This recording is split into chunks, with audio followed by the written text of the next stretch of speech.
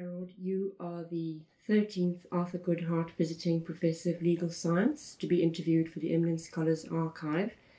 You're currently the Sterling Professor of International Law at Yale Law School, a position that you've held since 2013. You've been the Goodhart Professor for the academic year 2018 to 19, and we are very grateful for your agreeing to share some reminiscences of your life and career and your experiences here in Cambridge over this period. I hope you can also give us some thoughts on legal topics in international law. So could we start with your early life? You were born in Boston on December the 8th, 1954, and this was 16 months after the end of the Korean War. Your father was originally from what is North Korea, but he escaped to the United States.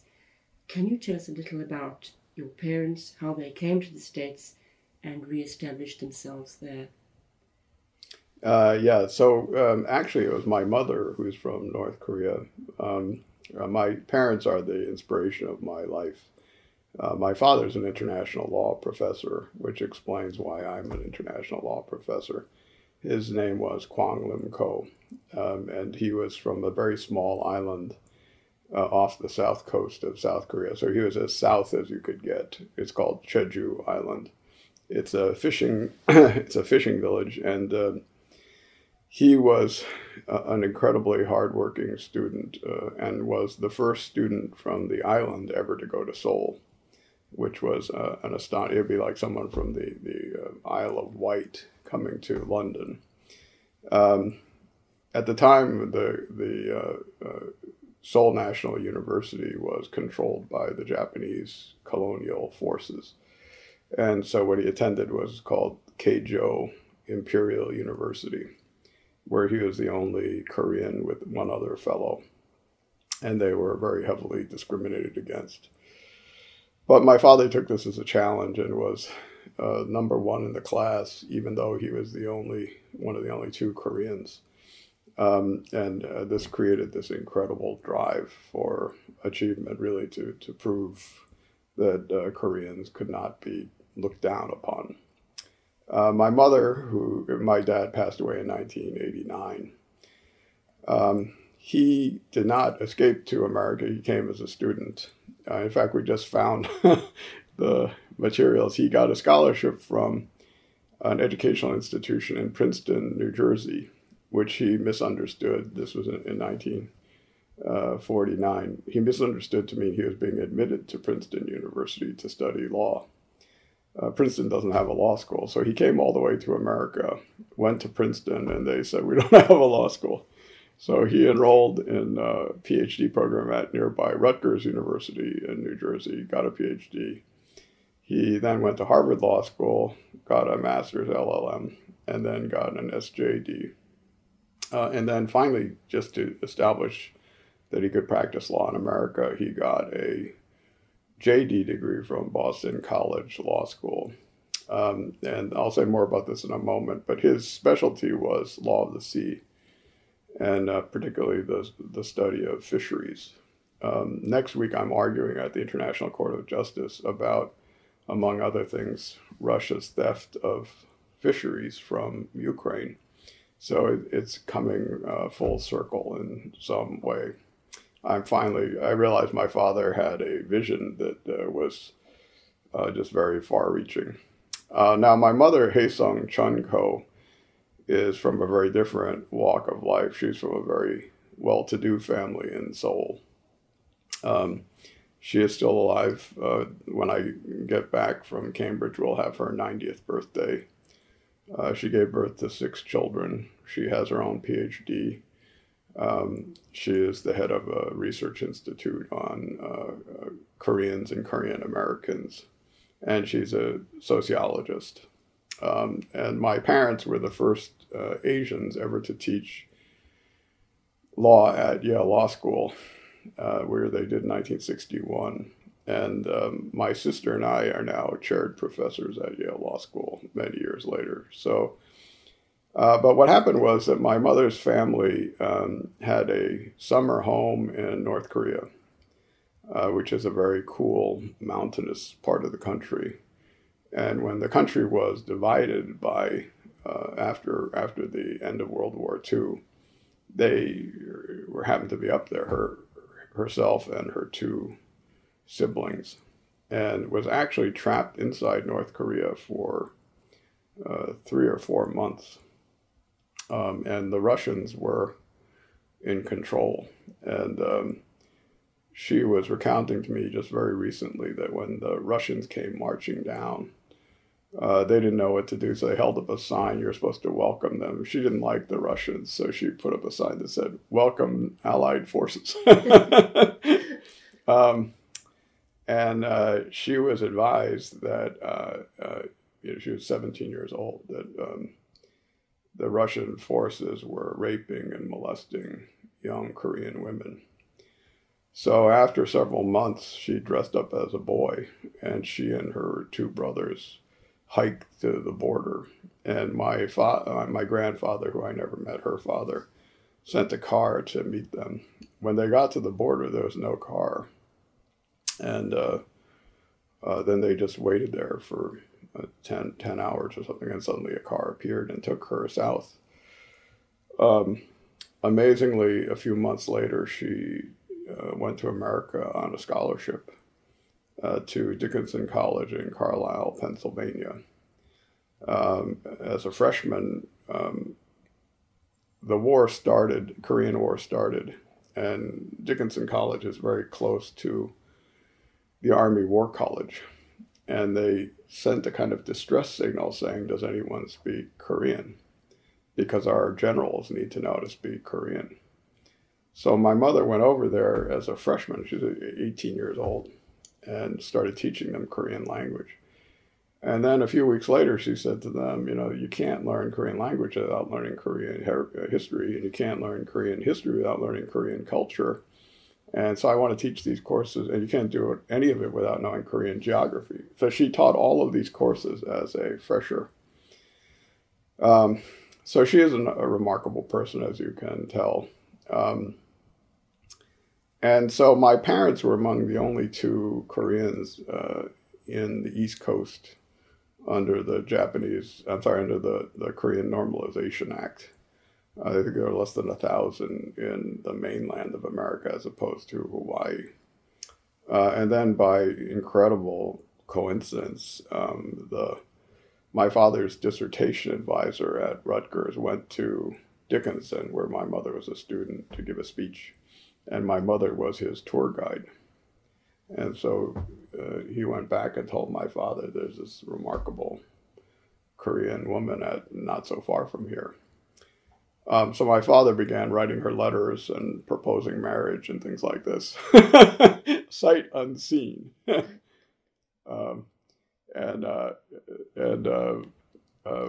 Eventually she agreed to a meeting, and then they got married. And I'm the fourth child of 6. What an incredible trajectory. Well, I think there are a couple things you can get from that. One is I'm an optimistic person, I think, by my history. It's a miraculous story, really. In fact, I'll tell a little bit more if it's not too much. The pivotal moment of my father's career came in, he was at Harvard Law School, and Syngman Rhee's government, which was sort of an American, being propped up by the Americans, collapsed. And my father's friend, John Chung, was the ambassador from Korea to Washington, wanted to run for prime minister. And my father was so popular in the south of Korea that Chung asked my father to go back and campaign for him. But my father didn't have any money. But he had just joined the church at Harvard Law School, right? It's right next to Harvard Law School. And so the minister of the church said to my parents, okay, on Sunday we'll tell you to leave the church and just take your family and walk out. So we did, and a few minutes later he came out and gave us several $1,000s. He had just called for the congregation to donate money so that this young patriot could go back to Korea. So my father goes back. They win the election. And he suddenly was offered every position. He was sort of the young star of the government. He then agreed to be the first ambassador to the UN, but and he was only 40 years old. Korea was an observer nation. So then they said, we would like you to be the number 2 guy in Washington, the charge d'affaires. And this was the ideal position for my father. The year was 1960. John Kennedy had just been elected, and my father was constantly over at the White House, and everybody at the White House was somebody he knew from Harvard, and he was having the time of his life. And then, and we were living in Washington, D.C., the whole family. One day, my mother gets a call, and my father's at Dulles Airport. And he says to her, what I was worried about is happening. I'm going back to Korea. And it turned out he had been warned that the Korean government would be overthrown by a military dictatorship. And so he flew back and warned Chang, his mentor and boss. And Chang said, no, General Park Chung-hee will prevent this from happening. A few days later, General Park himself committed the coup, and they were all thrown out. By this point, my father was back in America, and he convened a meeting of everybody at the embassy, and he said, everyone must take a pledge. We will never serve a dictatorship. We will only serve a democracy that's governed by the rule of law. And everybody signed the pledge. And within a year, everybody broke the pledge except for my father. And he was exiled, and he never served in the government again. But he told me the story countless times. And his main point was that many people profess to care about the rule of law, but it's really kind of but they're weak-willed, and when push comes to shove, they don't live their commitments. Then the other amazing thing that happens, and then I'll end this little account, is that my father heard that Chang, his boss, would be executed and was under house arrest. So he went to the White House to see the Deputy National Security Advisor, who was a man named Walt W. Rostow, famous economist. And Rostow said to him, we know where Mr. Chang is. He will not be harmed. And my father was just staggered by the reach of American power, that this guy sitting in Washington could say this with certainty about something happening on the other side of the world. And then when it was over, and also I think he was stunned by what he thought was the goodness of American power. You know, obviously America's power has had many faces. But this gave my father a deep love of America, which I think everybody in my family shares, that there's a good America, and then there's a not so good America, but we have to keep calling America to its better angels. At the very end of the conversation, almost proving this, what Rostow says to my father, what are you doing now? And my father says, I'm exiled, and I'm unemployed, and I have 6 children. And Rostow says, don't you teach law? And my father says, yes.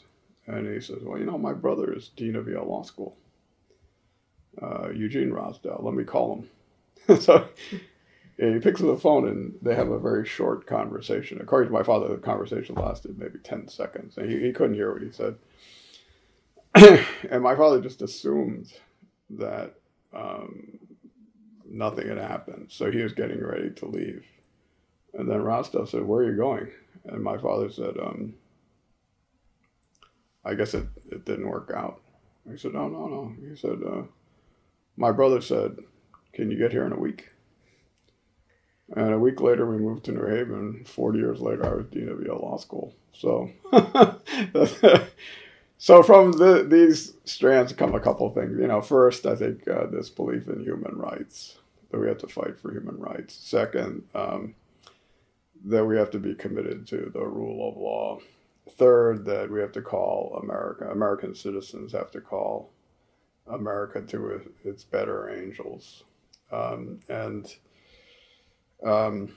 finally, that there's a generous approach to life and a less generous approach to life. And, if you're lucky enough to be the beneficiary, then you have to take that generous approach to others. And so I've tried to live by those ideas, not imperfectly, but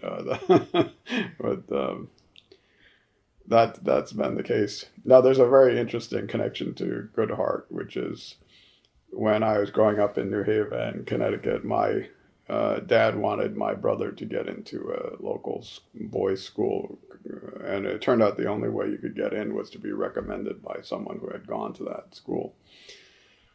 And there was a guy, a young professor, Guido Calabrese, and my father went to him and asked him, would you recommend my son as my brother to the school, which he did. And then he recommended each of us, and that's how we went. Years later, I was Guido's colleague and then succeeded him as the dean of the law school. But it was Guido who said to me, the best year I ever had was my year at Cambridge as the Good Heart professor at Trinity Hall. And that's when it sort of came into my mind, gee, I'd like to be the Good Heart professor someday. And my other colleague, John Langbein, also had a similar experience at Trinity Hall. So anyway, that's how I got here. Thank you very much. You mentioned that in the 60s, your family was in Washington, and I'd somehow assumed that you grew up in New Haven, so you would have undertaken your early schooling, presumably in Washington? No, it was only a year. So we were in Boston. So two interesting things about my childhood. Well, three interesting things. One, I had all of these brothers and sisters who were tremendously capable at both protected me and pushed me along. My older sister Carolyn was dean of the Chung-Ang University. She's a PhD in chemistry.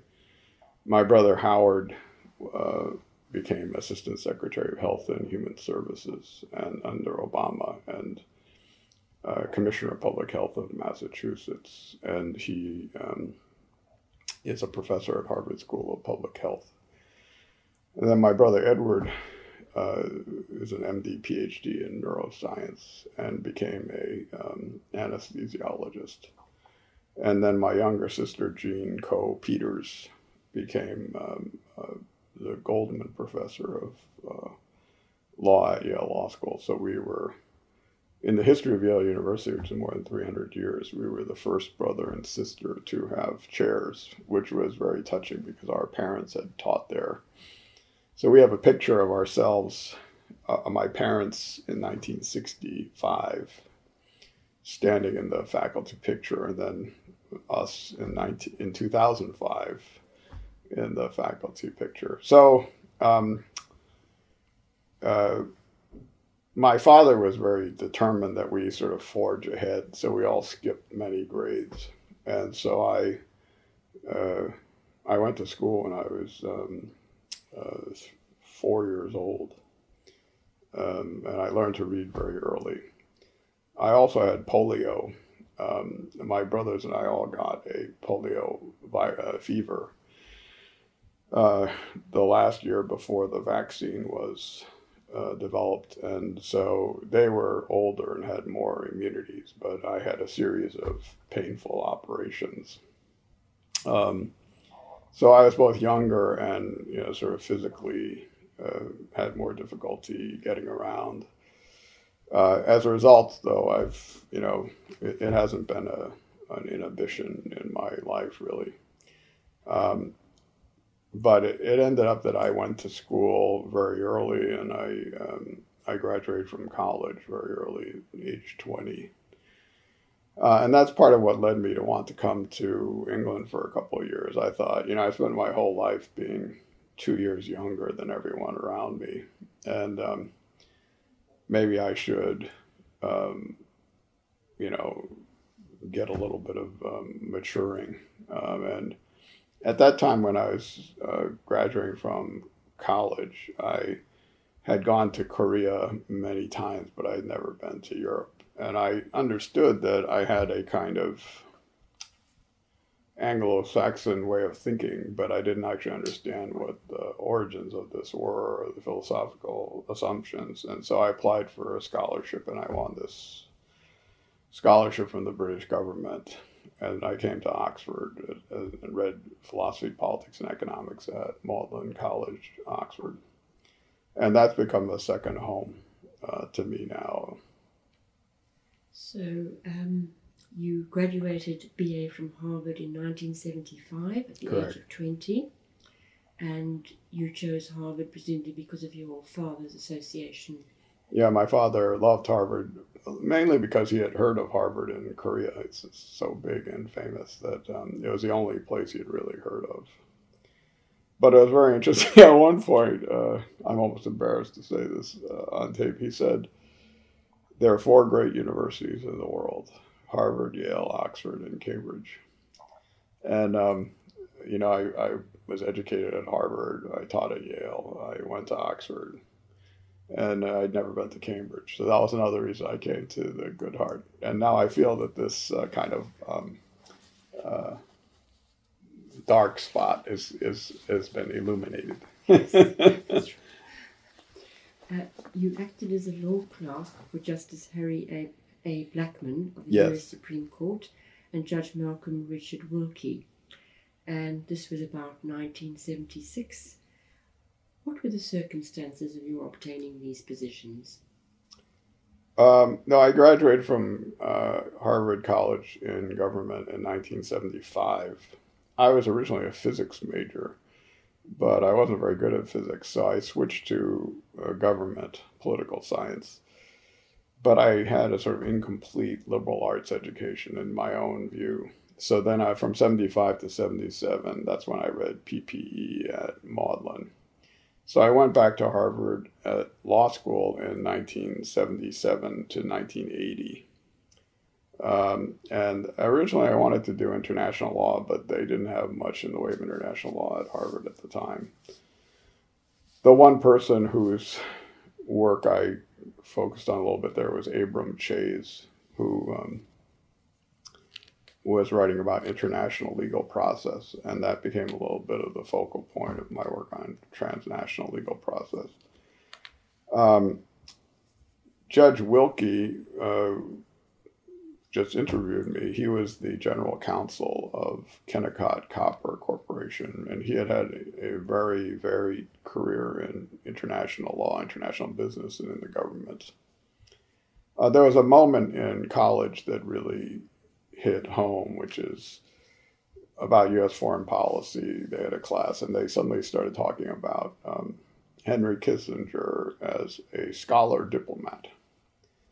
And I remember raising my hand and saying, what does that mean? And they said, well, there are some people who are professors and they have tenure, but they're also diplomats, and so they go back and forth. And they get benefits from both, in that when they're in the real world, they gain practical experience, and when they're in the academy, they can think bigger thoughts.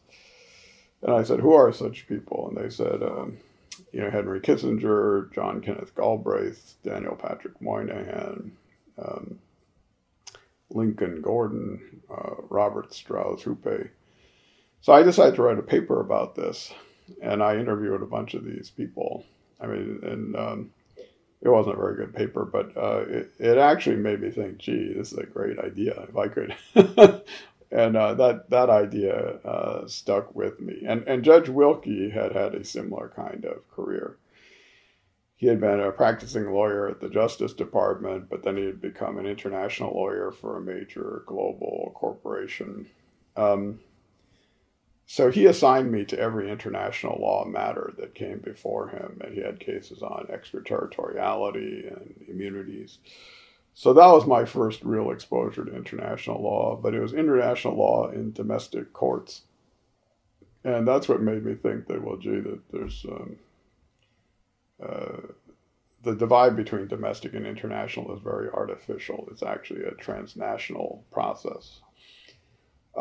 Justice Blackmun was a very internationally minded person also, and also thought very deeply about the law. And he also said, and if you want to work on the international cases, we don't have that many of them.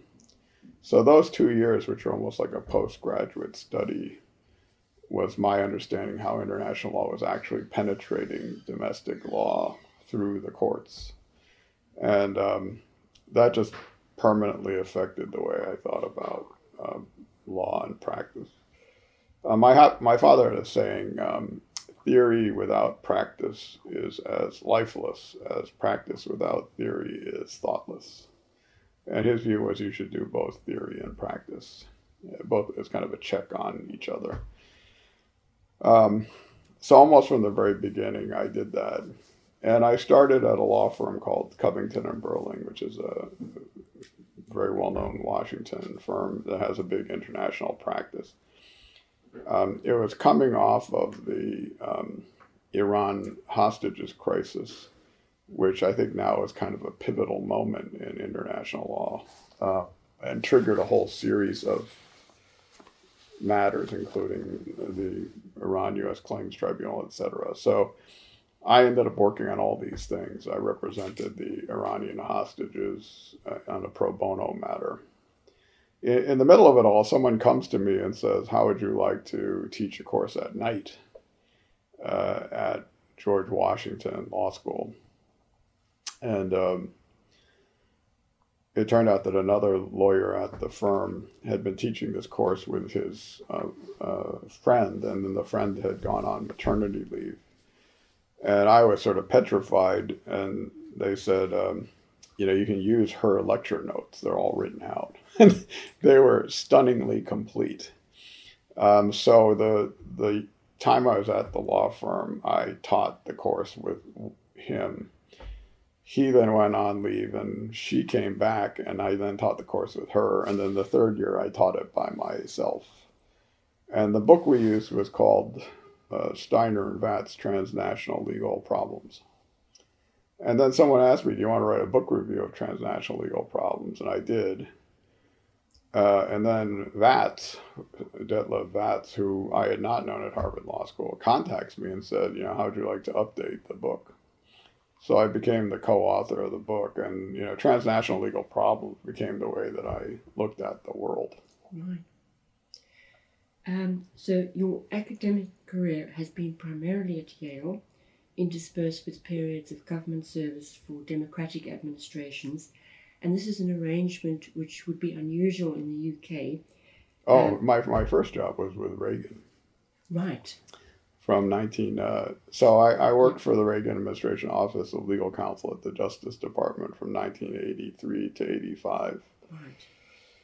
And I worked on such matters as, ratification of the Genocide Convention, the suit by Nicaragua against the United States at the International Court of Justice, the follow-on to the resolution of the Iran hostage crisis. But, I didn't vote for Reagan. And by the end of that period, I said to myself, I'm not going to work anymore for someone I didn't vote for. Right. It's far more helpful if you are actually attached to the political cause. Yes. In terms of focusing your legal notions. Oh, very much so. Yes, it's quite helpful, I would think. Well, in fact, it was very ironic. What happened was in 1989 fall, I got tenure, and my father passed away. This all happened very suddenly, and in the space of a few weeks. And then in the spring, my son was born. And I was teaching international business transactions at the time, which I liked, but I didn't care much. It wasn't something that touched my heart.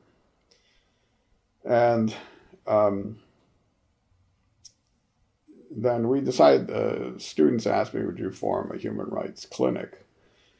Because we should be able to sue human rights violators.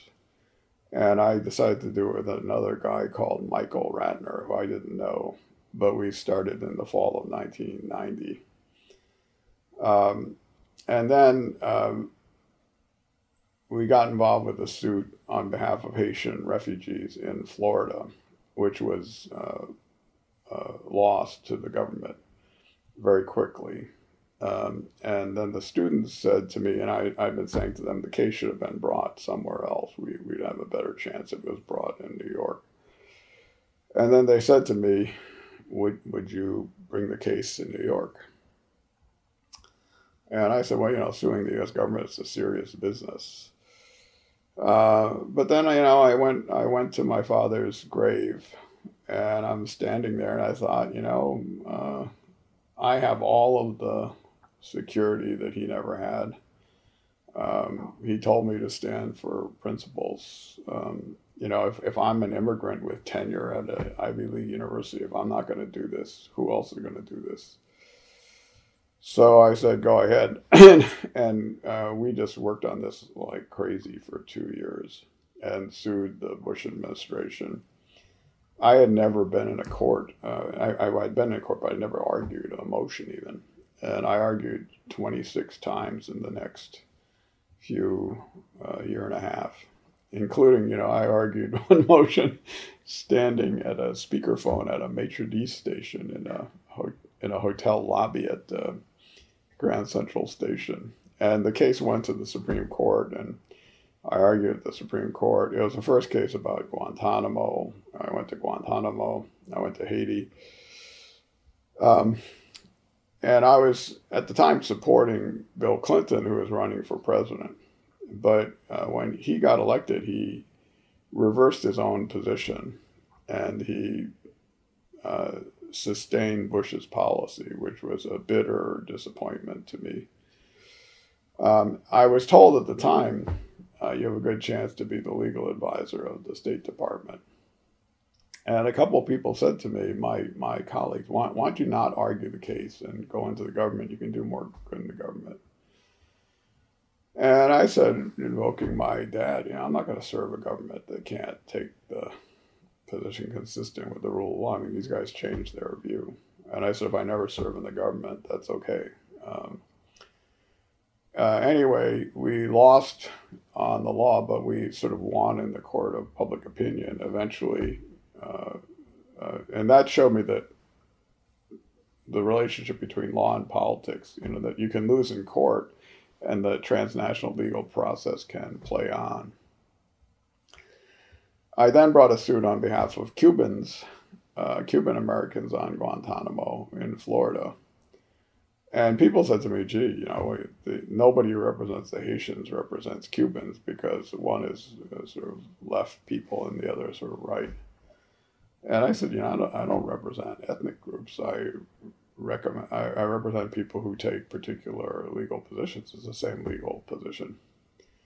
So I spent really 4 years suing the U.S. government and suing the party I had voted for, Clinton.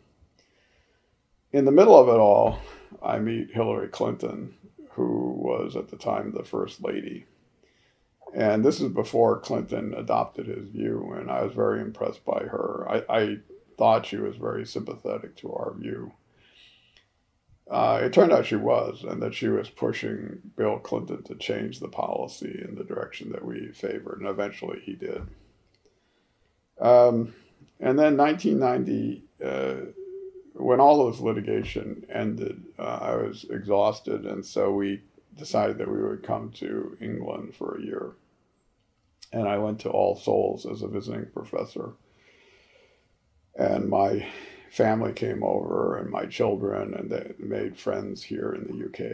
In fact, such good friends that we're still friends with these people now. We just attended the wedding of a young guy who was 3 years old when we first met him, and he's now a graduate student at Cambridge. And I'm going to give him my printer. And then I went back, and it was 1997, And suddenly I got a call from Madeleine Albright's sort of right-hand man. And he had been my student, a fellow named Jim O'Brien. And he said, we'd like you to be Assistant Secretary for Human Rights. And I was kind of dumbfounded. And I said, I spent the whole last 4 years suing Clinton. And he said, yeah, that's why Madeleine wants you. He said, because everybody knows that if you defend us, you're not just doing it because it's in your political interest. It's because you believe it, that you're not a yes man. So anyway, I went in and I did that job. And then through that, I met a lot of people around Bill and Hillary Clinton, but particularly Hillary Clinton I worked with on a number of issues. It turned out later Hillary Clinton was the person who sort of cast the vote for me to get the job as Assistant Secretary for Human Rights. And I stayed in touch with her. And then I came back to the law school and became the dean. I did that from 2004 to 2009. And then, Obama got elected. And I actually supported Hillary. And I thought, well, this is too bad. And then suddenly Hillary became Secretary of State.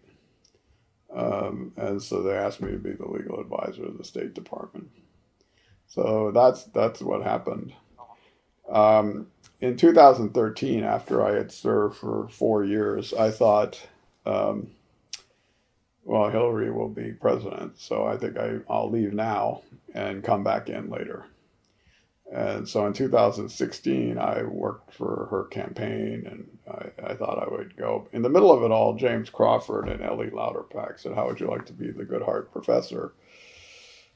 And I thought, I'd love to be the Goodhart Professor, but I'll probably be in the government, or I hope to be in the government, which is one reason why I didn't end up coming here for a while,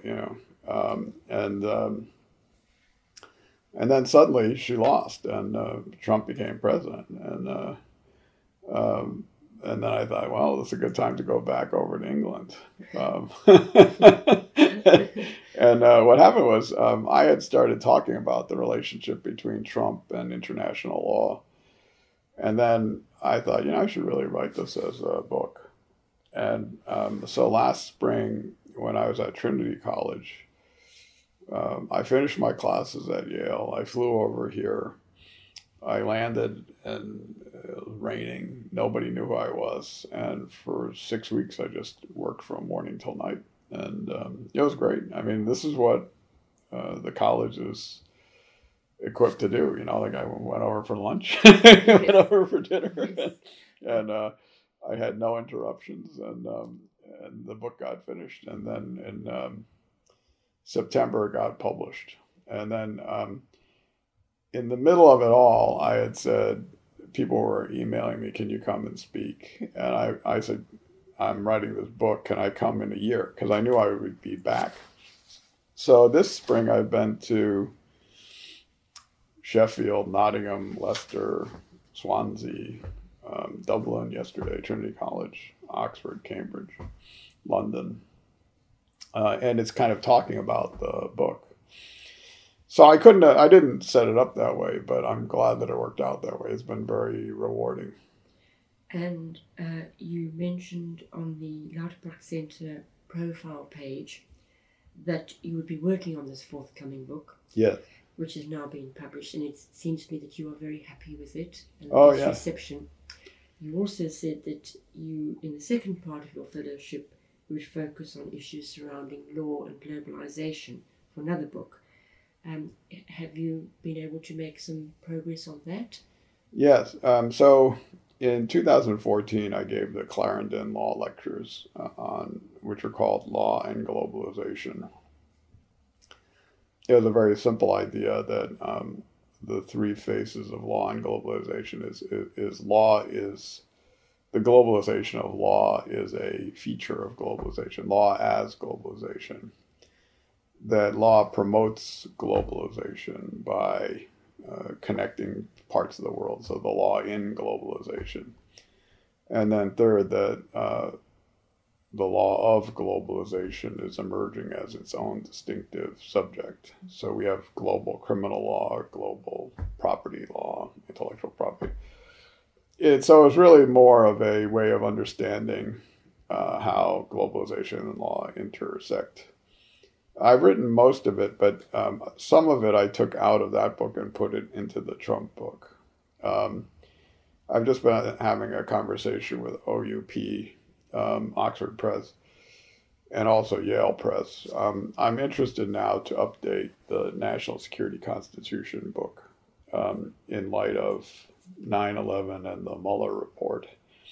And I think I'm going to do that first. The book is called the National Security Constitution, so I'm going to do a version called the 21st Century National Security Constitution, because I think that this is the logical follow-on. I think I'll do the Law and Globalization book as a much shorter book.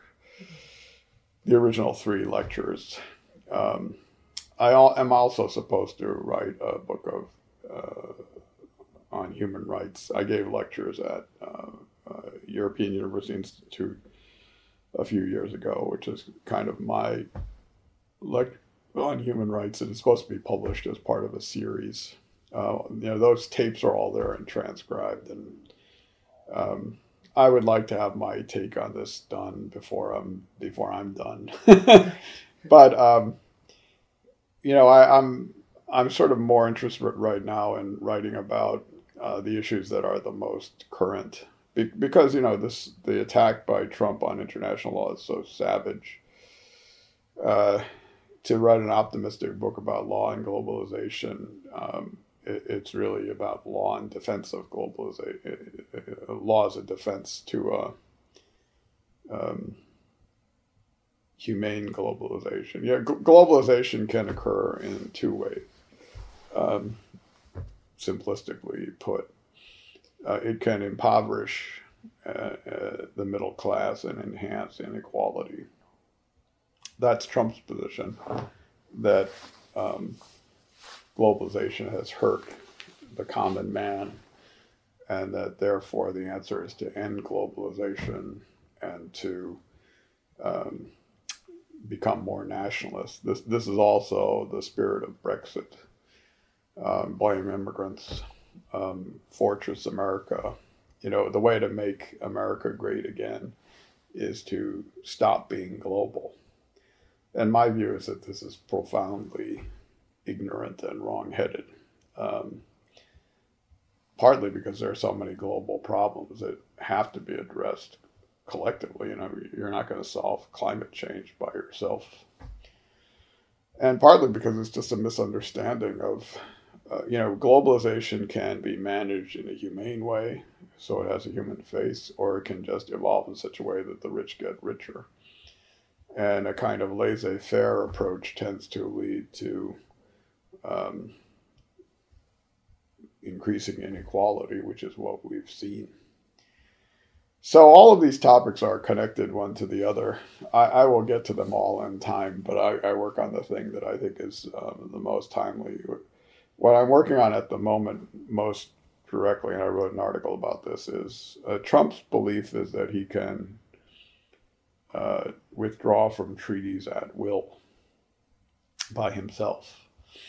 Now, Trump, because he's so weak politically, he likes to do things that he thinks he can do on his own, and that includes pardon people, take away security clearances, deny people press passes.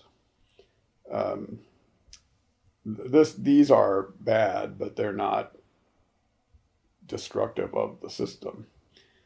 But the most destructive has been his claim that he can by himself withdraw from any treaty he wants. And so he's withdrawn from the Paris Agreement, or trying to, the Iran nuclear deal, the 2 treaties with Iran, the Intermediate Nuclear Forces Treaty with Russia. And an obvious question is, could Trump tomorrow tweet, "I withdraw from every treaty of which the United States is a party"? That would bring down the structure of international law.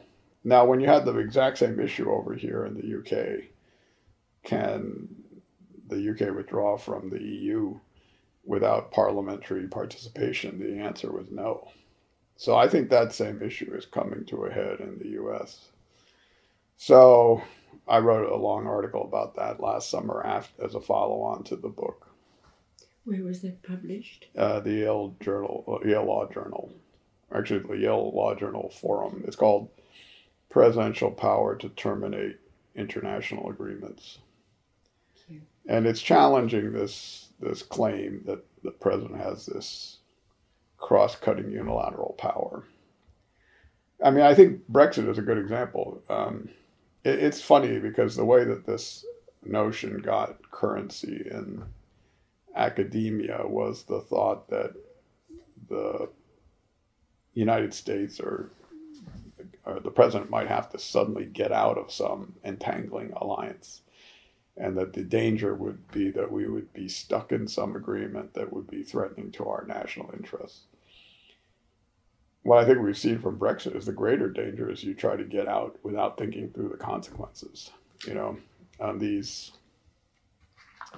Our connections, international and domestic, are so deeply intertwined. To cut the fabric of our legal connections is like trying to pull all the red threads out of a tapestry and thinking you're not going to destroy the tapestry.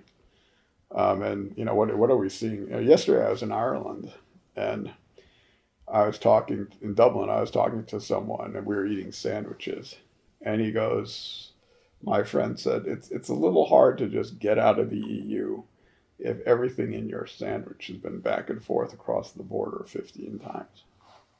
And I think that's what you're experiencing, is that international and domestic are so deeply intertwined. The idea that you can just, Nigel Farage style, say, we want to be independent is naive and a myth.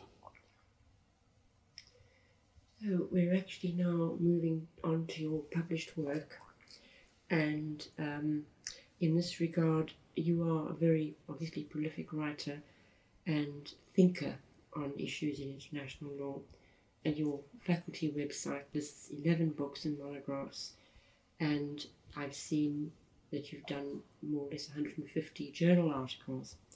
So obviously I've been unable to read these in depth. I've just skimmed them, but I've benefited greatly from reviews, and I've selected 4 of your books, which you could just briefly touch on. Sure. Your National Security Constitution, your recent book, The Trump Administration, International Law, and then I selected 2 in between, the 2005 Foundations of International Law and Politics, and your 2008 Transnational Litigation in United States Courts. And it seems to me that issues of transnationalism in international law are a dominant theme during your research career. And in the acknowledgement of your first book, your National Security Constitution, you said that your interest in constitutional law and foreign affairs started in the 1980s when you were clerk to Justice Harry Blackmun. So it seems to me he was your initial inspiration, and you actually wrote a tribute to him in 1994. So is it possible to summarise perhaps the legacy of your association with Justice Blackmun, which has possibly influenced the original developments of your notions of transnationalism? Yeah, Justice Blackmun is the most, apart from my father, the person with whom I have the strongest emotional connection. He was a very modest man, but incredibly hardworking. He traveled a lot, and he was very modest about America versus other countries. And one point he made to me quite a bit was that, when the United States was a young nation at the beginning, it was very respectful of international law. This is what young nations do, that they declare fidelity to international law as a way of being accepted on the world stage. So, some people talk about originalism. Originalism means we're globalist. We're inherently global. So someone like, Brett Kavanaugh, the new justice, who was my student, claims to be an originalist, and he's an anti-globalist. That's not possible. If you're an originalist, you're a globalist. And early on, the Supreme Court said unanimously, international law is part of our law and shall be applied as often as courts of appropriate jurisdiction shall apply it. And that means that we have a permeable system, that international norms enter our system and become domestic law. And these norms come both from international affairs, the 12-mile limit in the law of the sea, and they come from human rights law. I'll never forget, Justice Blackmun said to me, we were discussing whether you could execute a child. And I pointed out to him that this was barred by the Convention on the Rights of the Child, which the United States was not a party to, but barred everywhere in the world. And he pointed out to me that the U.S. has an Eighth Amendment clause that prevents cruel and unusual punishments. And if nobody else does it, it's unusual. The other was when we were talking about equality. He said to me, equality is not American property. The French had égalité, fraternité, liberté. It was the United States Bill of Rights, and it came at the same time as French Declaration of the Rights and Duties of Man. So universal human rights is not something that the United States somehow owns and can therefore just ignore at its will. So what Justice Blackmun, I think, taught me was that this intertwining of international and domestic law is both natural and original. And there are a bunch of people who swim against this tide and want to rewrite history. I don't think they're particularly persuasive. But it's very interesting because I think that the way that they do it is they try to denude international law of influence by saying, I focused in on this little rule. Can you track influence from this rule? Well, the way that rules affect things is that they're deeply interconnected. You sent me, for example, this book review by Goldsmith, who is another one of my students. And the two things that struck me about it, he's a very pessimistic guy. He's kind of sad, dark view of the world. From his perspective, Trump has already won. He's given up. And but more fundamentally, he wants to divide, sort of isolate the impact of an international rule and then say, see, it doesn't have any power. Well, that's exactly what you don't do. It's interconnectedness with all the other rules and political incentives, et cetera, what gives it its force. Sometimes the international norm can be the glue that makes the difference. So if we're speaking today, the day after Memorial Day. Trump proposed to pardon soldiers who had committed war crimes. Anyway, he didn't do it. And there was a massive protest. And it's a combination of things. It obviously violates the Geneva Conventions. The International Committee of the Red Cross spoke against it. Those generals in the U.S. Army and also military people in other countries all protested. They made it clear that Trump would lose the support of his generals, which is kind of a political thing. But it scared him off doing something that he was just focused on the short-term impact on one tiny constituency, and now he's backed off. Now, Trump is a willful and difficult enough person that it's not over. But that's the mistake of trying to isolate these things. Yes. This also goes, by the way, to the relationship between law and politics and law and political science. I don't think that what I'm studying is a science. I think it's a craft. And A good example is that political scientists have become very quantitative, and they do the same thing. How do we measure? And what I like to say is, if you can't measure what's important, you make important what you can measure. So I remember being at a conference where someone was talking about treaty violations and can you count treaty violations and measure the impact of law? And I finally said to him, suppose you go to dinner at High Table and you have too many glasses of wine. And then you get into your car and you drive home. But because you don't want to be stopped, you take a different way and you drive very slow and you stop at every light. And if you're tired, you pull over and you make it home and you never encounter the police. Every single action was influenced by law, but there's no violation. So how am I going to count that? I mean, this is the same criticism goes to Goldsmith. They want to isolate the impact of the international rule and then say the impact of the international rule is not significant, and that therefore, international law doesn't matter. But that's again a conclusion driving analysis. It shows someone who isn't kind of steeped in the way that international law really works in the world.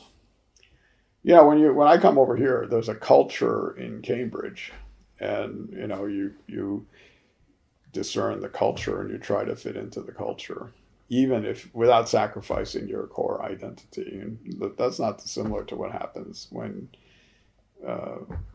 America tries to adjust to the system of international law. Coming then specifically to your first book, which you've touched on, it was at the time extremely well received, and it focused on the flaws which you've touched on apropos the Trump administration, the balance of US foreign policy implementation by the three fora of the balance in US foreign policy implementation by the three fora of state power. And so who did you actually write that book for initially? Was it a teaching tool intended as, or? Well, there are two answers. I wrote it for myself to understand it, but I wrote it to explain the Iran-Contra affair. The Iran-Contra affair was, this moment in the Reagan administration where a sort of shadow foreign policy was created. And people were talking about it like it was Watergate. And I thought, no, the Iran-Contra affair is really a foreign policy crisis like Vietnam.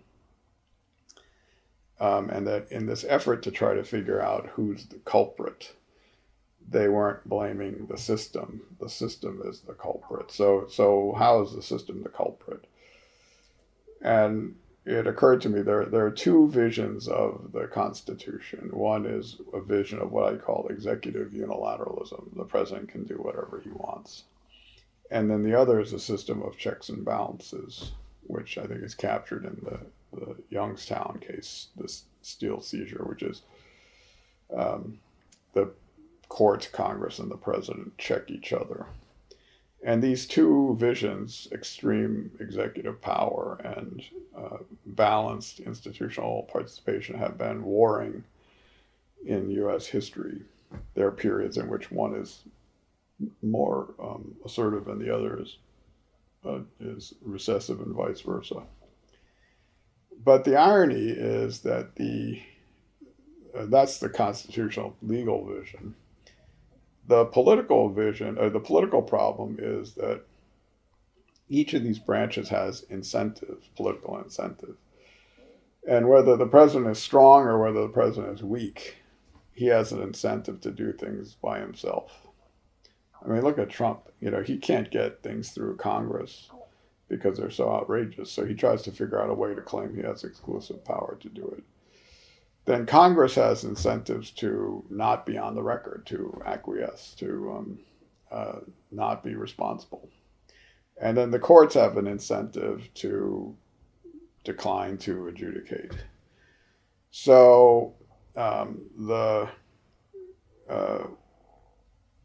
executive unilateralism vision keeps reasserting itself because the president acts, Congress acquiesces, and the courts defer even if the president is wrong. And so there's a tension between the legal desideratum, which is balanced power, and the way that political life unfolds. And so you have a moment like 9/11 where Bush wildly overreacted to the 9/11 attacks. And, essentially the courts and Congress both deferred, which was a mistake, and therefore did not protect the vision of the national security constitution.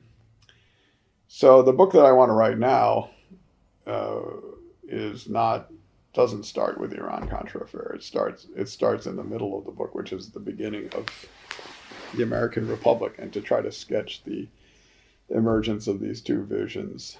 And then I'll get to the modern day, and I'll talk first about the Iran-Contra affair that's already written. Then I'll talk about 9/11. I've written lots of articles about that. And then I'll talk about the Trump administration as kind of a outer limit of this outrageous claims of executive power. As we speak, Leslie, the president is saying it's a national emergency at the border that requires you to separate parents from their children. I mean, this is outrageous. And so I'm going to call this one the 21st Century National Security Constitution because I'd like it to have a little bit of a longer half-life.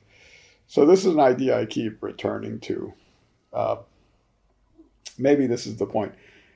The big idea that has been driving me throughout my career is how to preserve the rule of law in international affairs, and particularly of my country, my adopted country. And I see the country as having great potential to do good, but also great potential to do evil and to seek exemptions for itself, to be exceptionalist in a bad way.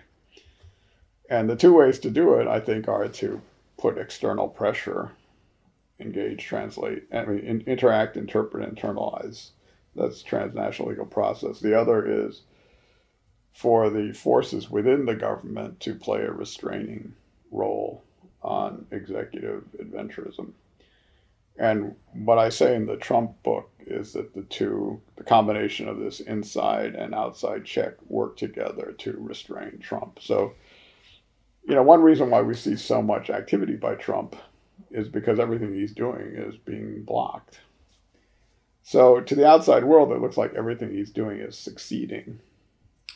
But in fact, he keeps shifting to new policies because the last one got blocked. Now, it's funny because when I read Goldsmith's review, which this depressing review, his view was Trump is doing unbelievable damage. It's all over. In 2 years, he said, in 2 years, it's all over. We've had this system in place for hundreds of years. I don't think it falls apart that fast. That doesn't mean we're not. We have a very bad president who's stumbling around trying to destroy what's been created. So it's a bull in a china shop. But the china shop's been around for a long time. So you've mentioned your Trump book, which is a jump 30 years later from the Constitution book. And your Trump administration has received high praise from inter alia Professor Allett, who admires it greatly and calls it a searingly clear analysis of the Trump administration's challenges to international law. So it seems that history has turned full circle. We're back in this unbalanced world that you visited in your 1990 book. And would you agree that there's some truth in this analogy of déjà vu? We're back again with this. Yeah. Well, Yogi Berra, the American baseball player, said it's déjà vu all over again. There's a kind of amnesia that afflicts people. it's part of the notion that what's going on is a problem with bad people rather than bad structure. So, if it's a bad people, then throw the rascals out and everything's fine. If it's a bad structure, then the problems will recur even with good people. And that's been my position. So I really have two ideas. I mean, I was kind of simplistic. One is the National Security Constitution, checks and balances in U.S. foreign policy, and the other is transnational legal process, which is how to check rogue actors in international affairs through external and internal systems. And the Trump book is kind of bringing those two ideas together. I think that one of the tragedies has been of the last 20 years, the Republicans like George W. Bush or Trump are wildly aggressive in the wrong direction, using and abusing executive power and led by people like John Bolton. The Democrats, after criticizing this, undercorrect.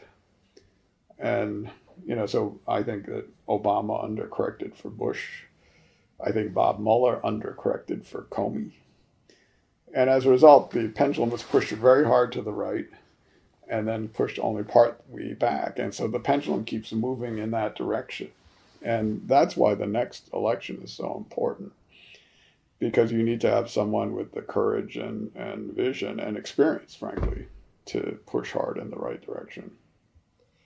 You mentioned the review by Professor Goldsmith, and he assumes that your main thesis is that Trump is trying to alter U.S. foreign policy on the issues which you've mentioned: immigration, trade agreements with China, Paris Agreement, Iran deal, use of force.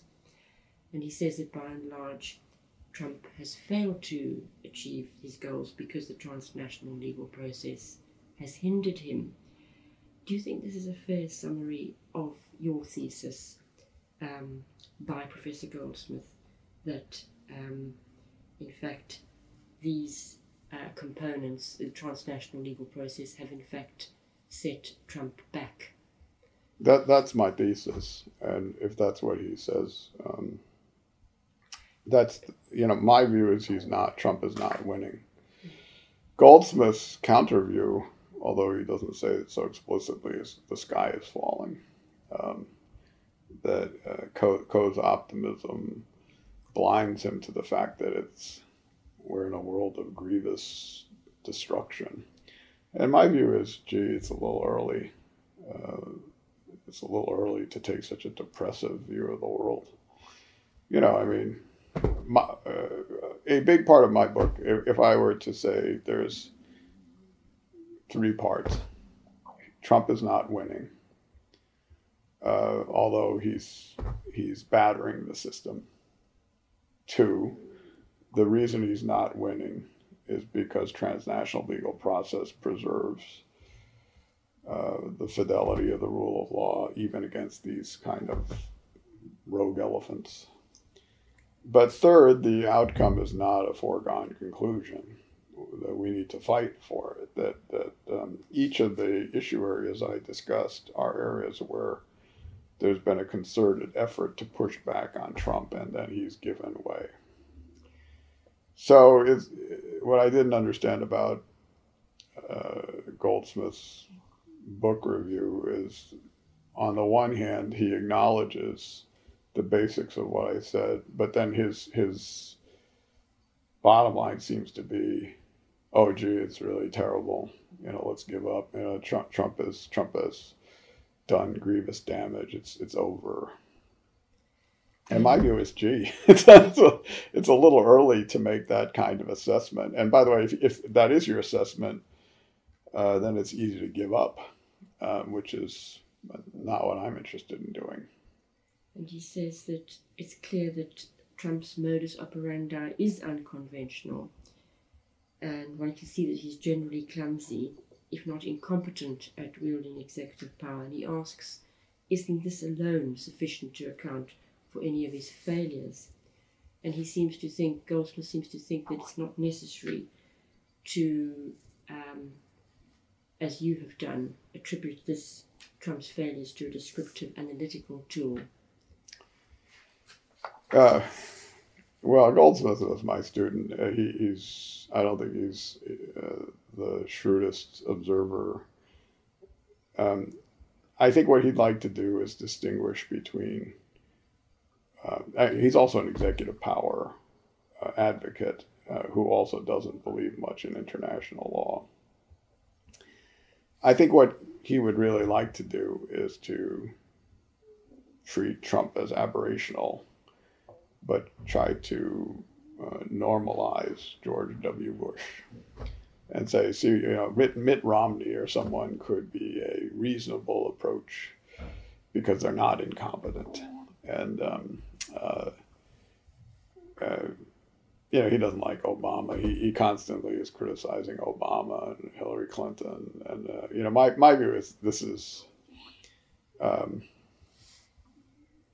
think it's false. And I think it's, he has a kind of, as I said, depressed view of the world, which I think is too bad. Life is too short to have such a discouraged view of the world. I tend to be, as I've explained,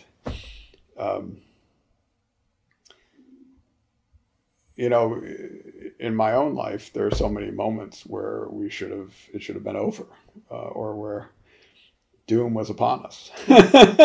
but here I'm sitting in this beautiful college and, talking to someone who's been nice enough to look at my work. How can I feel so pessimistic about the possibilities of the world? And so let's face it, we have a terrible moment in our lifetime. The combination of Trump and Brexit is devastating. But they're not over. And the idea that the forces of international law should somehow surrender or strikes me as premature and really against the idea of progress in civilization. So maybe we will be overwhelmed by climate change because people like Trump will discourage the political forces from doing anything. But I still think there's time, and I still think that people can see the light. And I think it's the duty of those of us who care about, as I say, law in the process of humane globalization to push for that outcome. That's certainly what I see my life's mission as. If you want to be a naysayer or doomsayer, there's a role for such people, and they help people surrender to. It's a good invitation to be passive, and in my view, that's not how you live your life.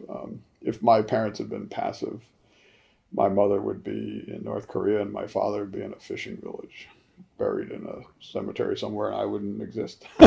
So,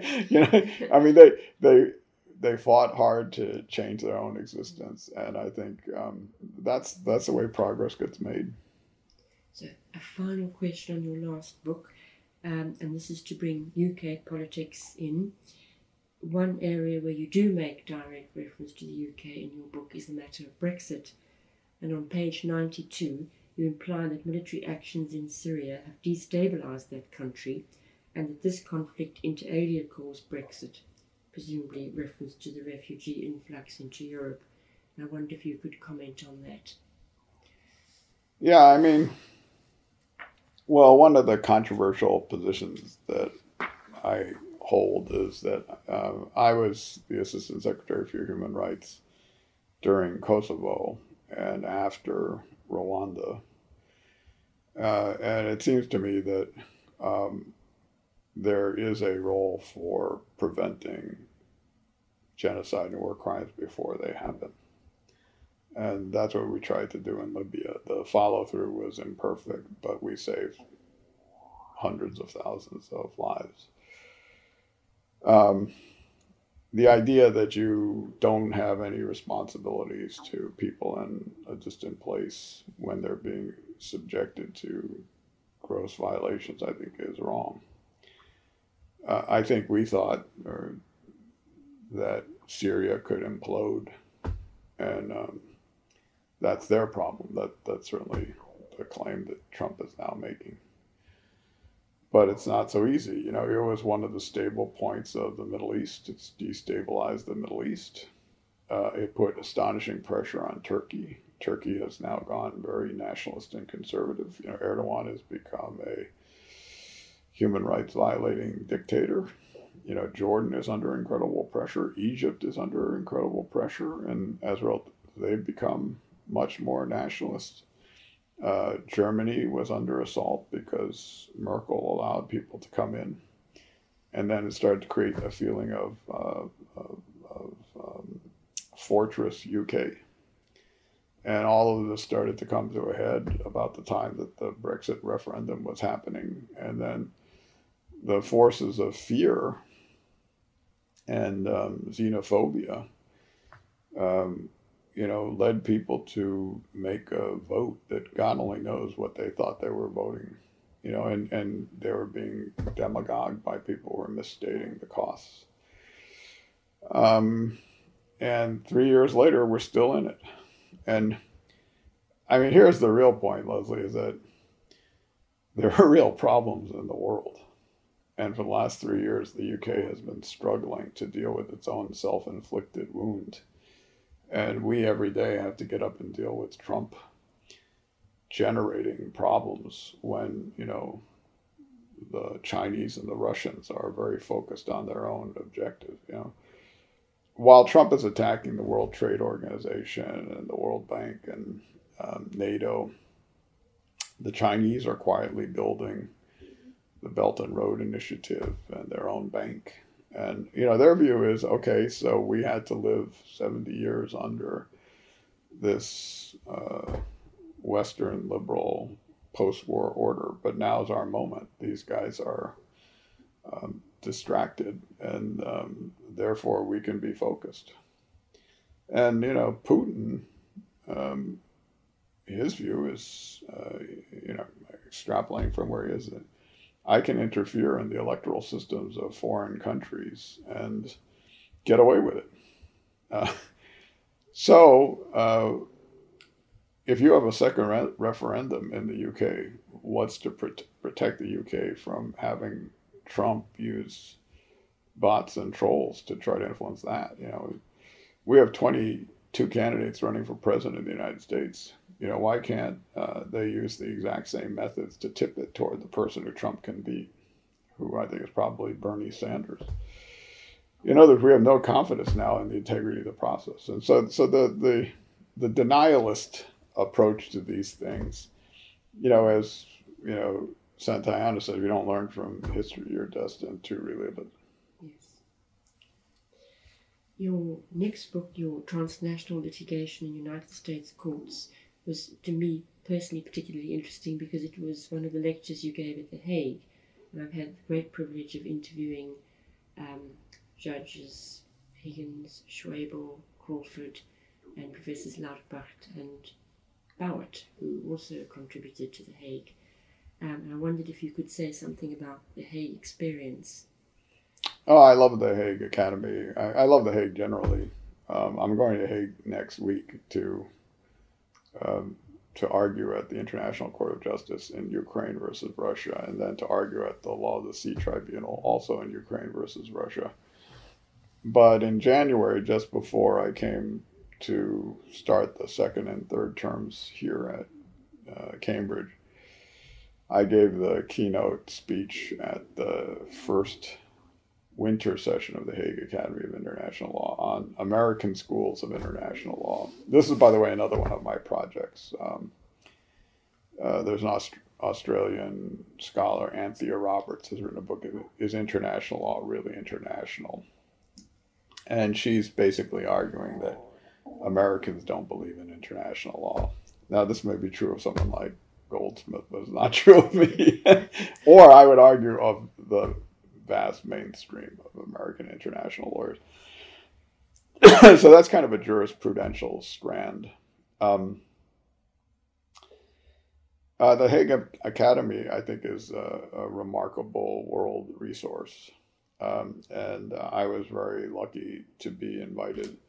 Peter Truboff, who is the American member of the Curatorium, was my first boss at Covington and Burling, and he got me invited there in 1993.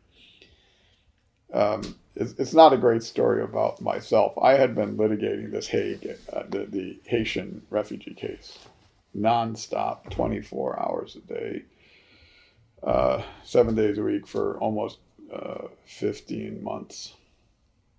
And the Supreme Court decided the case, and the Haitians on Guantanamo who we were representing were released on June 20-something, June 21st. And 3 days later, I had to go to The Hague to give these lectures. So ideally, I should have written the lectures before. Instead, I went and gave the best lectures I could give under the circumstance. But then I then essentially wrote them for publication. And then they were published as a private volume at the Recueil de Cour. Then, after 5 years, the copyright reverts to you. And so then I thought, gee, this is still pretty current, and there haven't been that many new cases, and I ought to be able to do this. So I revised and updated it and then published it. But my son, William, to whom it's dedicated along with my daughter, when I went to give the lectures in The Hague in 1993, the first round, he was 3 years old. And when the book came to me in that form, he was going off to college. and it just shows you that books gestate as long as children. But it got done, and I'm happy with it, and I may update it at some point in the future. Who knows? But by the way, this is something that really began when I was clerking for Justice Blackmun and Judge Wilkie. One of the cases I talk about at some length, Piper versus Reno, was the term I clerked for the Supreme Court. Almost every case discussed in some detail I worked on in some fashion from between 1980 and when the book came out. So it goes back to, I'm a baseball fan, and the great hitter was Ted Williams. And he used to get hits all the time. We idolized him. And they asked him once, why are you so good? And he said, I never swing unless it's in the strike zone. And I remember seeing this when I was 3 or 4 years old. And I said to my father, gee, that's very obvious. And he said, no, he's a genius. And I said, why? And he said, do you know how many people don't know their strike zone? He said, you have to know what your focus is, and then if it's in that zone of focus, give it your all and swing with all your might. And if it's even outside a little bit, just stay away, because you don't want to divert your energy. And what it did was, this transnational litigation issue, I started to watch this strike zone in 1980. And I remember at the time thinking, I'll never master this. But, 39 years later, almost everything that passed through that strike zone, I ended up having some little piece of. And it gave me a kind of overview that I thought I might as well write it down. So the different areas on which I'm trying to give a scholarly focus: the national security constitution, transnational legal process, law and globalization, transnational public law litigation, how it affects our current situation with Trump and Brexit, are all an effort to use this microscopic lens of the strike zone to see deeper than the most obvious superficial analysis. Have there been, since the book was published, many Supreme Court cases bearing on international law? No, surprisingly few. Probably the only big one is a case called JAM versus International Finance Corporation. It's about the immunity of an international organization. And I wrote a brief in that case for a group of scholars with some other people, in which we argued that an international organization should not have more immunity than its member states. And that was a position that prevailed before the Supreme Court. So that's been the main one. It's not necessarily directly connected to any of these issues, but strangely, the Supreme Court's docket has started to decline. When I was a law clerk in 1981, 82, they heard 130 cases a year in full argument. Now they hear about 60, less than half. They used to hear about 3 or 4 international cases a year. Now they hear about 2, which, by the way, I think is both bad and good. It's bad because there's so many issues they've never really addressed that are critical to American society. I mean, the justices barely understand the internet. A number of our justices supposedly don't have passports, which makes them incredibly insular. You know, it's no surprise that Stephen Breyer, the most internationalist, was a Marshall Scholar, is married to a British woman, speaks French, you know. Therefore, it doesn't see the United States as the center of everything. Whereas others, I think, have this very limited view. I found a review of this book by Professor Anupam Chanda, and he is very complimentary and says that you set yourself a mammoth task in sorting out this huge array of topics in international jurisprudence to make a coherent picture. And he says the book is lucid, has economic explanations, sophisticated, and a major contribution to the field. And he characterizes your notions of uploading domestic law to international law, downloading international law to domestic law, and horizontal transplanting across jurisdictions as cross-cutting dynamics, allowing you to move back and forth between US federal decisions and international conventions. And I wondered where you conceived this scheme from, and whether it was from your association with Justice Harry Blackmun. Well, it certainly began there. At Yale, for years, I taught international business transactions, which is one such topic. I taught human rights, which is another such topic. I taught immigration, which is another such topic. These are transnational in the sense that they are hybrids between domestic and international. I taught international trade law, which is also hybrid. And so the idea, again, is that international concepts developed in the international law realm are downloaded. Here's a good example. You know, in the UK, we have the metric system. Is that a British concept or is it an international concept? It's a hybrid. Or, you know, .com. You know, there are .coms everywhere. Is that an international concept or is it a domestic concept? It's a hybrid. So that's why I use the word transnational. In many respects, it is artificial to characterize things as international or domestic anymore. This is a Benthamite construction that was imposed on the law as a way of understanding it. And I think now it confuses more than it clarifies. I think what that book would be nice for him to say it. What I tried to do in the transnational litigation book is, instead of just talking about topics and cases, I wanted to extract themes that explain why the courts rule in particular directions. Like some of it is to protect the autonomy of parties to contracts. Some of it is separation of powers. Some of it is sovereignty.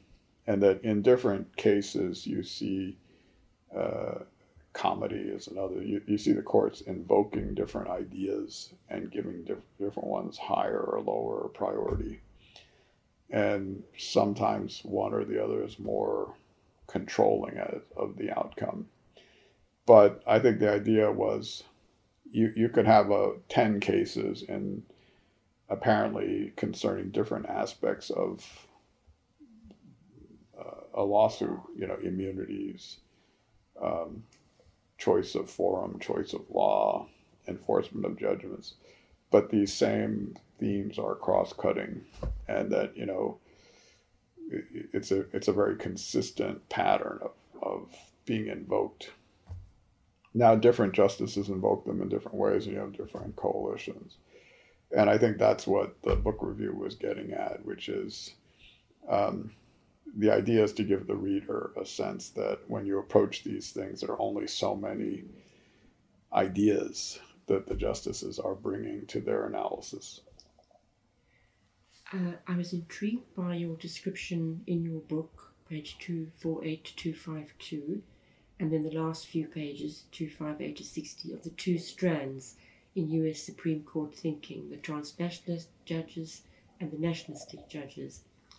How have things evolved since 2008, especially in the development of a global legal system? Well, obviously the two Trump appointees, Gorsuch and Kavanaugh, are nationalists. The last two Obama appointees, Sotomayor, who speaks Spanish, and Kagan, are transnationalists. So it's 2 and 2. Some of the justices who got off the court, Souter, O'Connor, and Kennedy, had transnationalist leanings. Roberts, who's the Chief Justice, is a strong nationalist. So right now there's a 5-4 majority for a nationalist position. In my view, this is very unfortunate. The United States is the leading global power. They should be. What Justice Blackmun said, which is very simple, and he said in the Aerospatiale case, is an American judge should not simply think about what's good for America. They should think about whether the rule that's being adopted leads to the smoother functioning of the international system. So in the same way as, you pick a legal rule that makes the United States as a nation operate better in a system of global commerce. Why doesn't a rule of judicial interpretation make the world markets operate better?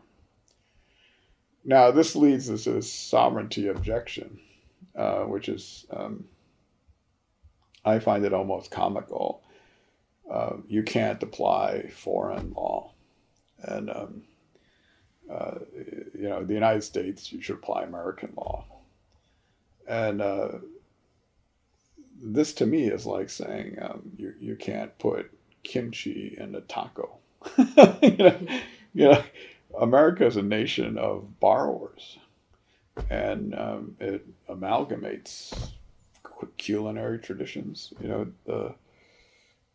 Everything is a hybrid. I'm married to an Irish woman.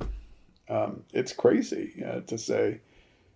You mean I can put kimchi in a taco and enjoy that, and I can't borrow British law and put into U.S. opinion? In fact, the United States jurisprudence has a history of borrowing from the UK and the Commonwealth, not to mention other countries. So one isn't, again, it's not dissimilar to Trump. It's a kind of insulated Fortress America view of the law versus an inclusive, looking for the best global principles. It reminds me of a question on the notion of statehood and sovereignty, which in relation to the interview I had with Judge Crawford last year, and he said that in respect to the Montevideo Convention for statehood, he said, let's get rid of the Montevideo Convention. It's imperfect, it's partial, and we have to clarify our concepts. Nevertheless, apropos the necessity for recognizing states for the functioning of international law, he also said that in the present conception of international law, yes, states are necessary to solve the problems of the world. International law is a law of coordination addressed to human problems, and these can't be solved by individual assertions of sovereignty, but by coordination. Does this mean that your transnationalistic Supreme Court vision equates with the Crawfordian vision, while the nationalist view adheres more to the Montevideo Convention scenario? Yeah, I mean, for example, a nation. So the international, inter-national vision thinks that international law is for states only. The nation of Tuvalu versus Microsoft is not comparable. You know, private collections of power and influence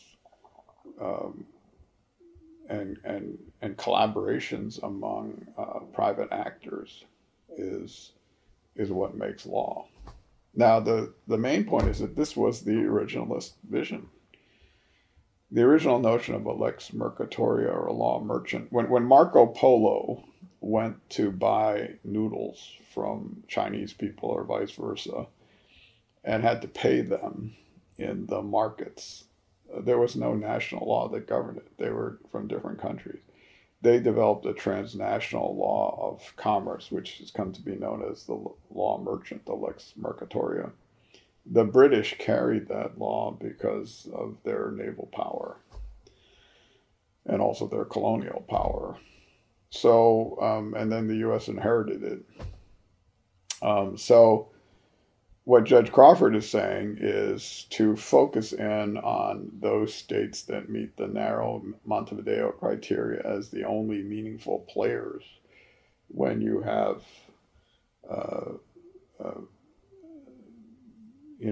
so many other transnational actors. I mean, this is the theme of my book on Trump. Climate change is not controlled by the United States. I mean, Trump is a powerful actor in this story, but so is a zillion other entities. And they can all push in the different direction. And in fact, make up for some of the losses by Trump and the deficits. And so if we think that it's for states only, then we say there's nothing we can do. If we think we are participants and we own it too, it imposes on us a moral duty to try to participate. I mentioned that my brothers are doctors. My brothers are doctors.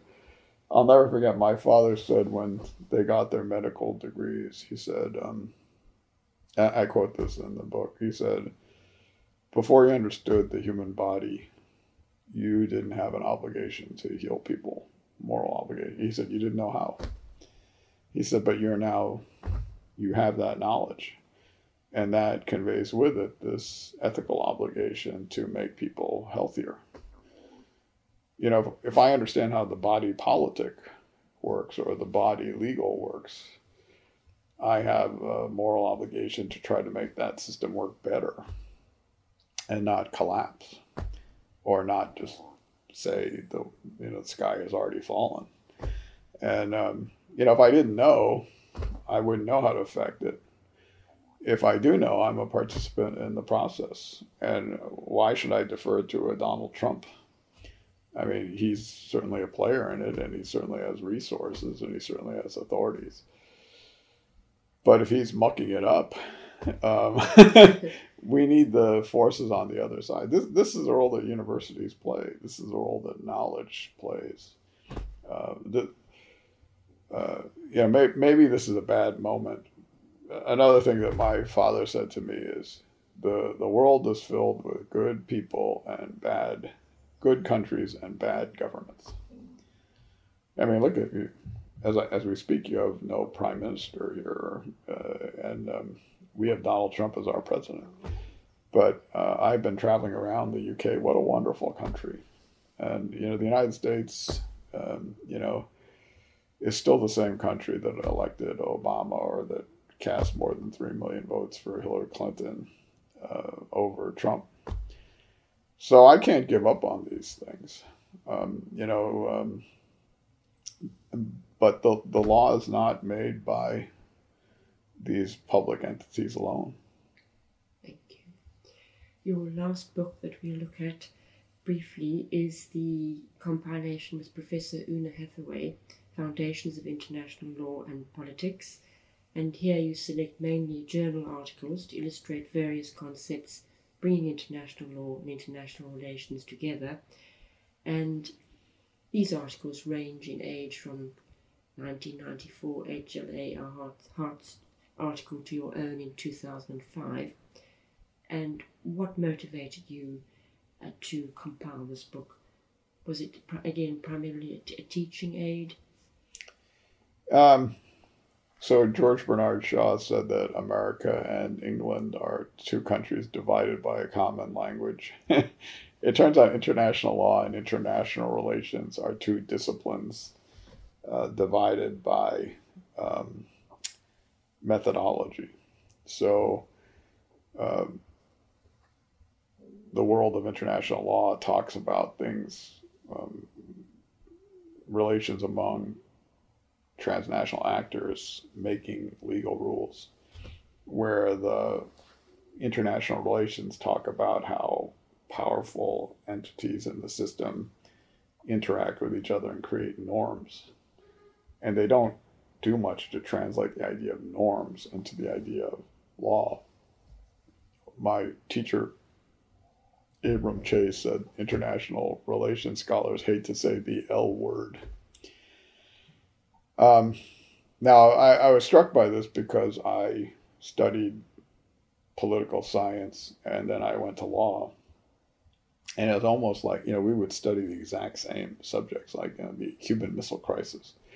And in one thing, we'd study entirely from a kind of political science perspective. And on the other, we'd suddenly talk about the legal rules that were made, and never would the twain meet. And, so for example, at Cambridge, you have a phenomenal international law faculty, but you also have a politics and international relations department. At Oxford, they have something, I gave a lecture over there, politics and international relations. But they also have international law. But very often these disciplines don't talk to each other. Hello? Hi. Oh, hold on. This is my student coming in.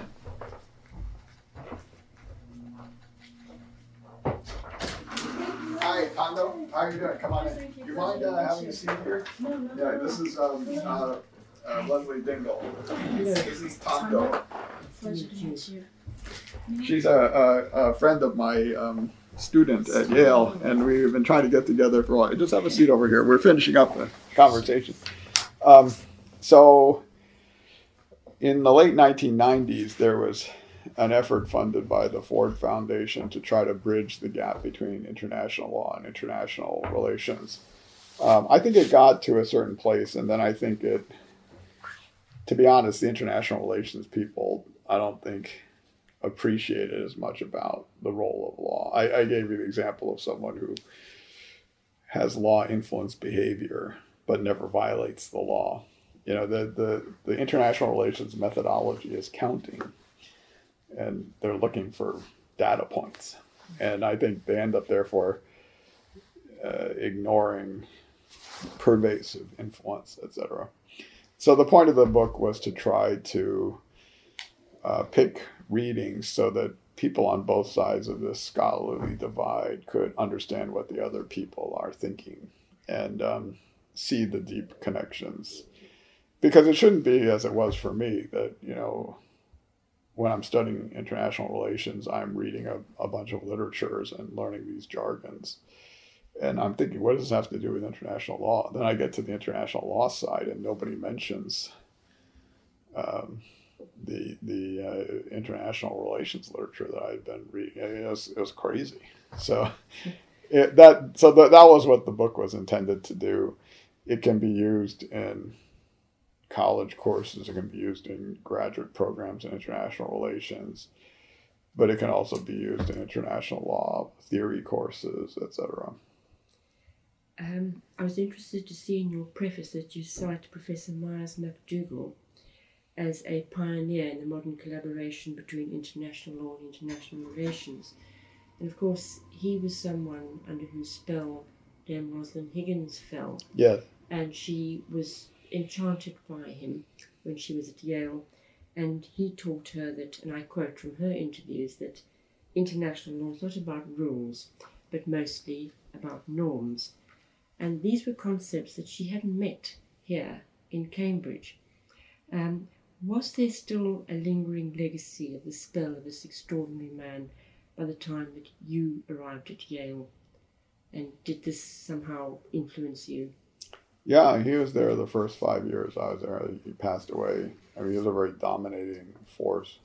He was a gigantic guy. I mean, he was about 6'3", but huge person and with a very powerful personality. Also very funny, charismatic. He was the founder of the New Haven School. I've written two things. 2007 Yale Journal of International Law called "Is There a New Haven School of International Law?" I think the Transnational Legal Process School is the New Haven School.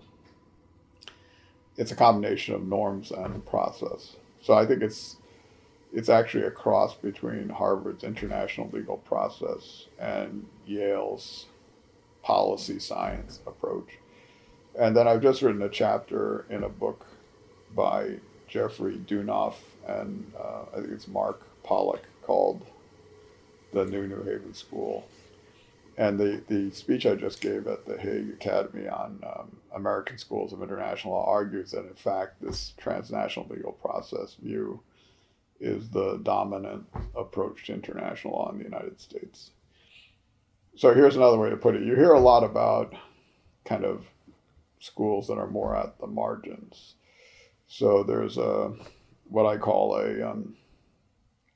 there's a critical school, left's critical school, with people like David Kennedy. Marty Koskanimi is connected to that. There is a Chicago school, kind of law and economics school.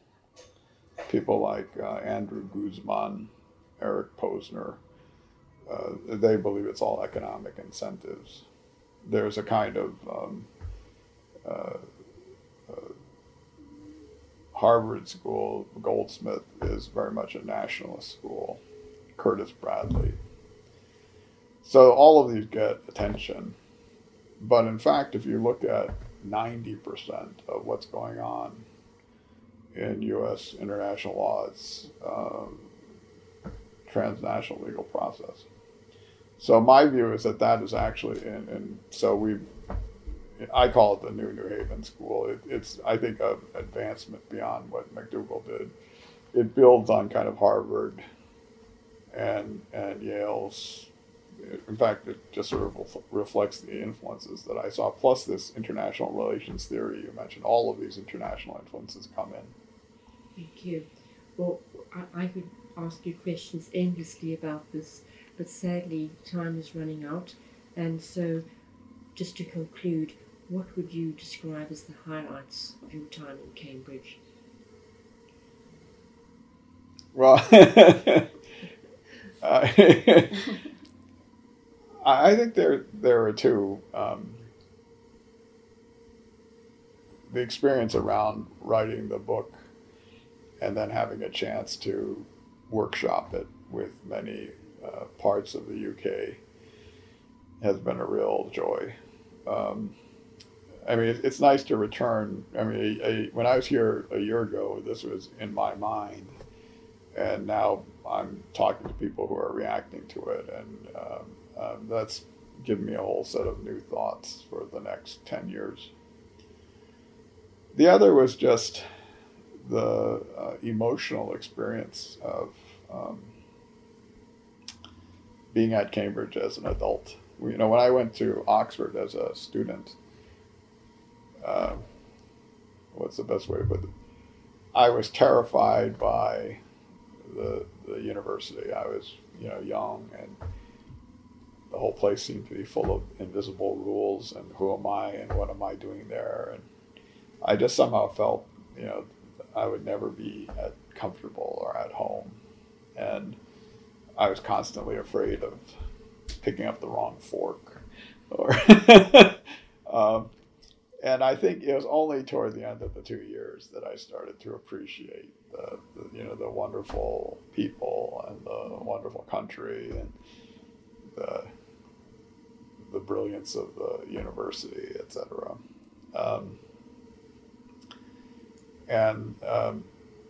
This time around, here I am. I'm in the later stages of my career, so I'm actually happy that I don't have to worry about these things anymore.